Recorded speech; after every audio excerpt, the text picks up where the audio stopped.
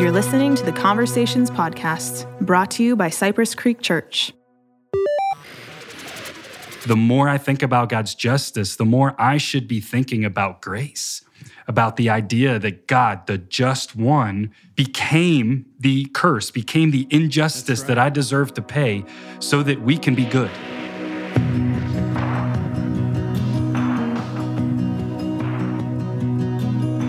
Welcome to the Conversations Podcast. I am Taylor, and we are capping off a series on the Father's heart, a look at the book of Malachi, and I'm joined by two special guests and friends. First, we are joined by Pastor of Spiritual Formation, Bob Maas. Bob, thanks for being here. Good morning. It's great to be here. It is great to have you. And we're joined by lead pastor, Jose. Good morning, Taylor and Bob. Jose, great to have you. Love to give you the first word, not only as you looked into preparing for this message on God's power, looking at the last chapter of Malachi, but even just the series as a whole, and just kind of as we cap things off. Yeah, we were just talking about a question I heard a pastor being asked, what your favorite book of the Bible was, and the pastor answered, the book I'm currently preaching on. And so Malachi is now my favorite book. Nice. It's 4 powerful chapters. I just want to read the titles, which, all started with P, perfect love, perfect sacrifice, a little bit of a stretch because sacrifice is in there, but then God's promises, the Father's protection, provision, and power. So perfect love, perfect sacrifice, promises, protection, provision, and power. And again, these are things that Malachi was bringing a word against the people of Israel, things that they were not doing in response to God's faithfulness. But he is speaking these things because he loves his people. And he's speaking as a dad. He's speaking as a father. And so the more we lean into these verses, I've been so encouraged as to how it's revealed who God is as our Father. Mm-hmm. Bob, I'd love to hear your thoughts just as before we dive into this week's message, but just the series as a whole on the book of Malachi. Has there been things that have stood out to you or things you've noticed as you've revisited this book? Oh, the book is awesome. I'm most familiar with the 3rd chapter. I love the part about God being the refiner because Jesus picks up on that. And in his teaching in the New Testament, he doesn't seem to miss a beat. As far as God's power goes, his power is personal. He is power. He is authority. And one of my favorite passages of Scripture that ties Malachi all together in the New Testament is where Paul says to the Galatians, "Don't be deceived. God will not be mocked. Whatever a person sows, that is what they will reap." So, he ends with showing his power. Yeah, the very last word is, if you don't do what I'm telling you to do, I'm going to... Yep. What was that? Something about a like curse? Stubble. Yeah. No root nor branch will remain. So powerful word. Speaking to God's power. And, we think of God as love, and God is love. There's no question. He begins the book with that. But his love... is combined with justice, mercy, and grace. And if one does not understand those 3 things, you will miss out completely on what God is doing in the earth today. Let's talk about that justice piece, Bob. What impact does that have on someone's day-to-day life just by grasping that concept that God's power does include justice? How does that relate to the way that we interact with people around us? Or why is that so important for us to remember in addition to, like you said, all the other attributes that we like to hold on to? Well, God is a just God, and he demands justice. It's his nature to be just and to demand justice. So the only way that he could resolve the problem, the conflict between man's sin and his justice, was Calvary. At the cross, that problem was taken care of. Now, sin is not a problem with God anymore. He took care of it at the cross. Mercy has been his way of dealing with people all throughout the human history, and that is when we are repentant and we turn to him, he's there with mercy. But grace came in the New Testament in a way that nobody ever, none of the Jews expected grace. Mm-hmm. Grace through Jesus. Grace through Jesus Christ. There's an acrostic, grace, God's riches at Christ's expense. I haven't heard that before. That's really good.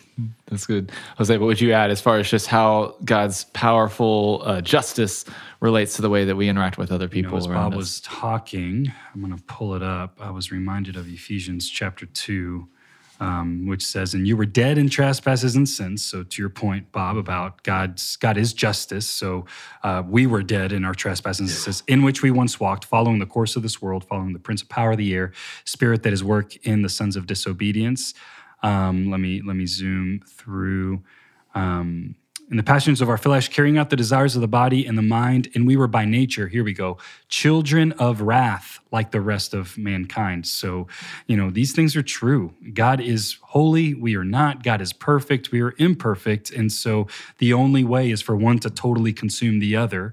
And the truth of this passage, if we continue reading in verse 4 of Ephesians 2, but God, being rich in mercy, because of the great love with which he loved us, even when we were dead in our trespasses, made us alive together with Christ. By grace, you have been saved. So the more I think about God's justice, the more I should be thinking about grace, about the idea that God, the just one, became the curse, became the injustice that I deserve to pay so that we can be good, so that I can commune with the living God as I pray, as I walk, as I think about, the future of this world, the future with my kids. So this idea of justice is, again, what Bob pointed to, it's resolved at the cross of Jesus and through his life. So it's super important to think about, to remember. And it's the most powerful thing that we can think of. Not only resolving death, but just as far as the true healing that we're able to experience, that's kind of the second part here, that God, Father's power allows us to heal wounds. And I'd love to kind of ask both of y'all, I love the acronym that you had for BAT as far as the way we approach healing. I know some people, depending on maybe their background, as far as church background, may have heard different things about that. But how would you encourage someone that's maybe sought healing before and haven't gotten an answer that they were hoping for, or how do you approach kind of an uncertain kind of medical or physical or relational brokenness as far as how do you have that posture of seeking God's healing? If I were to expound on that a little bit further, I would have said something like, in light of God's justice, he will make all things new. So when he comes again, Jesus, he will bring about a new reality here on earth, and and earth will be one. It'll be great. So that in and of itself is healing. There will be no more pain, no more sorrow, no more tears, no more sin. And so recognizing that he has already promised us healing is super important in that third. The BAT is believe that God can heal. Ask, that's the A, ask that he will. That's our part. We pray, we fast, we ask. God, will you come and heal? And then we trust. That's the T. We trust whatever happens in light of God's justice and the promise that he has given those that believe in Jesus Christ. So that's, it really ties in beautifully together. And that's what Malachi is getting after, because he just hit us with a strong word. And then he said, hey, and by the way, Son of Righteousness, my wings will bring about healing. Bob, how do you see those two relating as far as the power of God's justice and then also his healing power? Well, first of all, like I said, justice was taken care of at Calvary. There's something I learned a long time ago. Justice is God giving us what we deserve. Mercy is God not giving us what we deserve, and grace is giving us what we don't deserve. So justice, in the eyes of God, we need to remember that God is eternal. Time is not a factor with God. Healing, we're already healed. He did that at Calvary. By his stripes. We were healed. Now, when a person comes to faith in Christ and they enter into that relationship, the Bible declares very simply, they're a new creation. There's something in us that becomes distinct and different from what we were before we were with Christ. So the old has gone.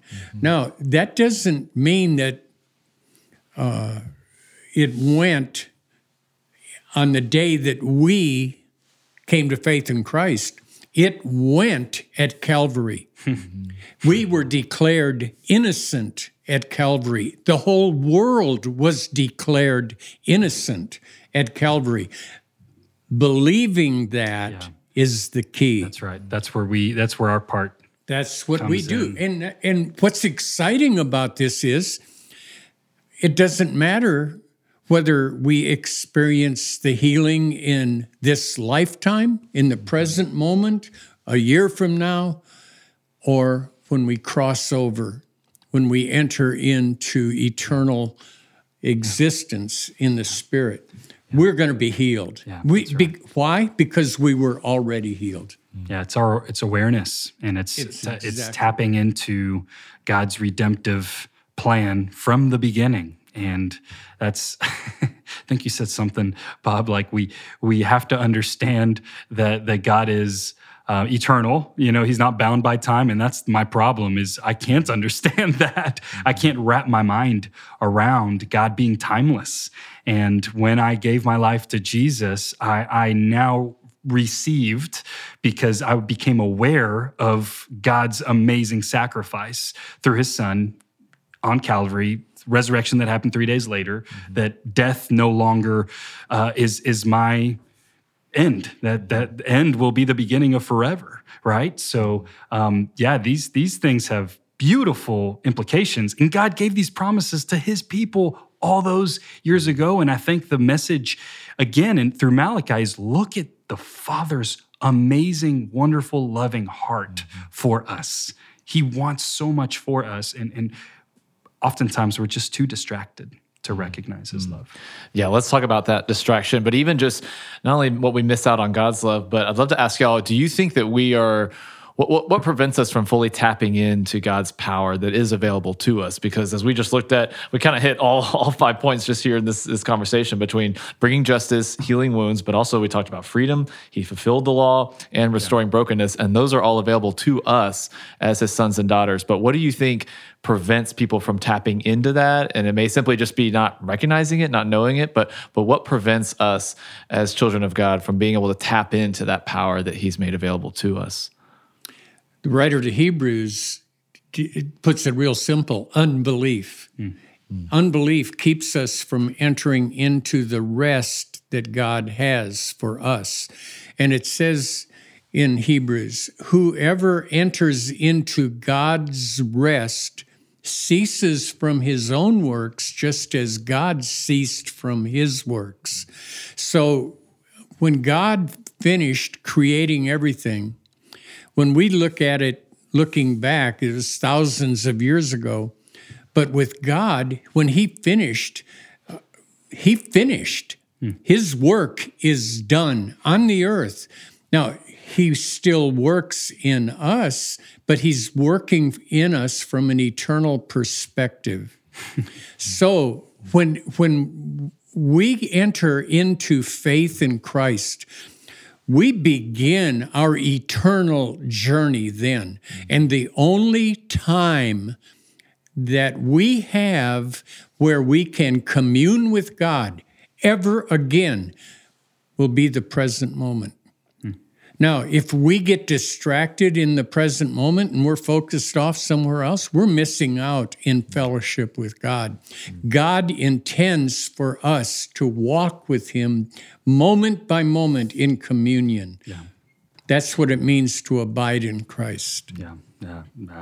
That's what gives us the ability to leap like calves. That's right. And stay young and innocent and recognize, Amen. And we're free. We're no longer living in the stall that is filled with the prison that our sin envelops us in. We're free to run. We're free to jump. I read this morning in 2 Corinthians 4.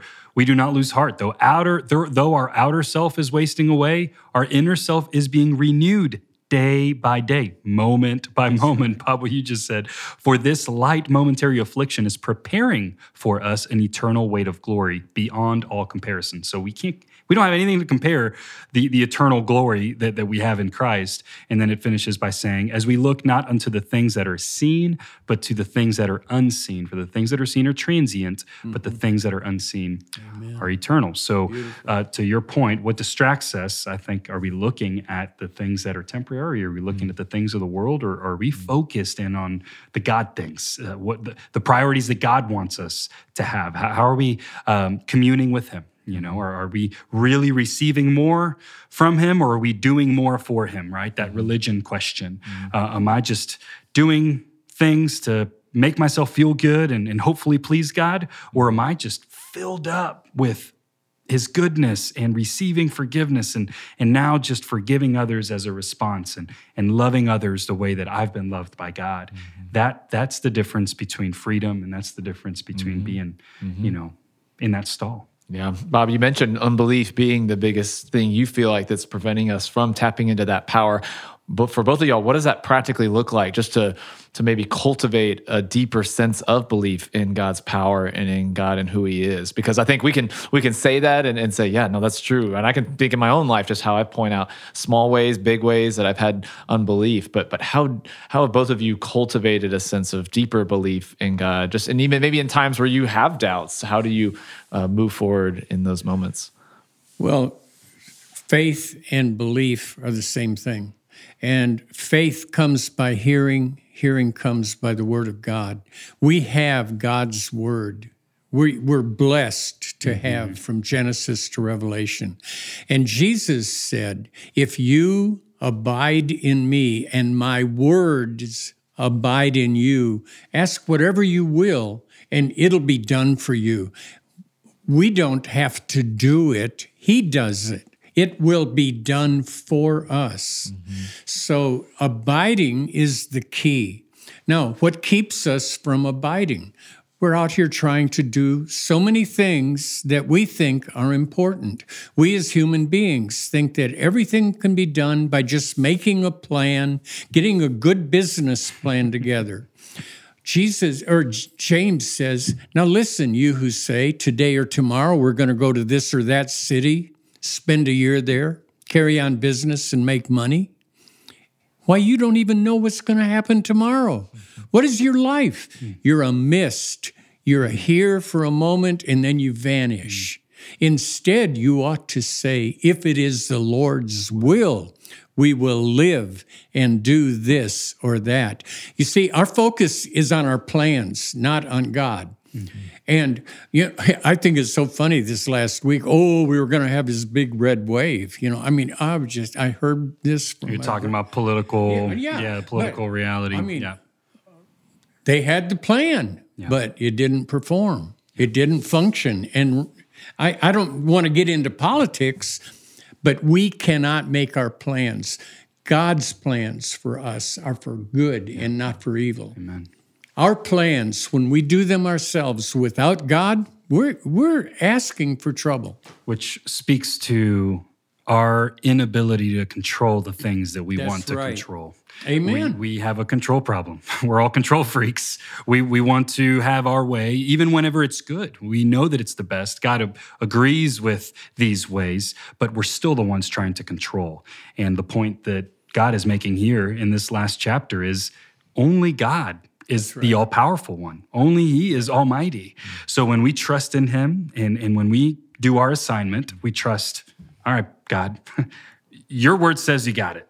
So I'm going to trust you. I'm not going to judge. That's the big one, for me. I'm not going to judge. I'm not going to take a step into your seat. I'm going to do what Romans 12 says, we talked about on Sunday. I'm going to love my enemies. I'm going to bless those who persecute you. And I'm going to overcome evil, not with evil, but with good. So that's what he's asked us to do. And as we stay focused on that, then we can trust that the all-powerful one will do what he said he will do. Yeah, let's zoom out real quick and just talk, because there's so much personal application to this message, tapping into God's power that's available for us. But what would it look like collectively as a church, and what impact would it have on a city or in a community? I'd love to close kind of asking y'all kind of big picture. Why is this so important that not only just individually we grasp the power of God, but even just collectively as a church? It goes back for me all the way back to my beginning walk with the Lord. I memorized Proverbs 3, 5, and 6. Trust in the Lord with all your heart. Do not lean on your own understanding. In all your ways, submit to him, and he will make your paths straight. That's our personal responsibility right there. Yeah, when we do that collectively as a group of imperfect people, when we say, God, we want to be used by you, we want to lay down our agendas, we want to submit to your way, and you know what Jesus said in the Transfiguration story right before, if anyone who comes after me, deny yourself, take up your cross, and follow me. When we do those three things, he does something more powerful than anything we could ever imagine. Amen. Thanks for listening to the Conversations podcast. Be a part of the conversation by sending questions about the Sunday message directly from ccc.guide or by emailing conversations@cypresscreekchurch.com. Don't forget to subscribe and share the podcast. Looking forward to the next conversation.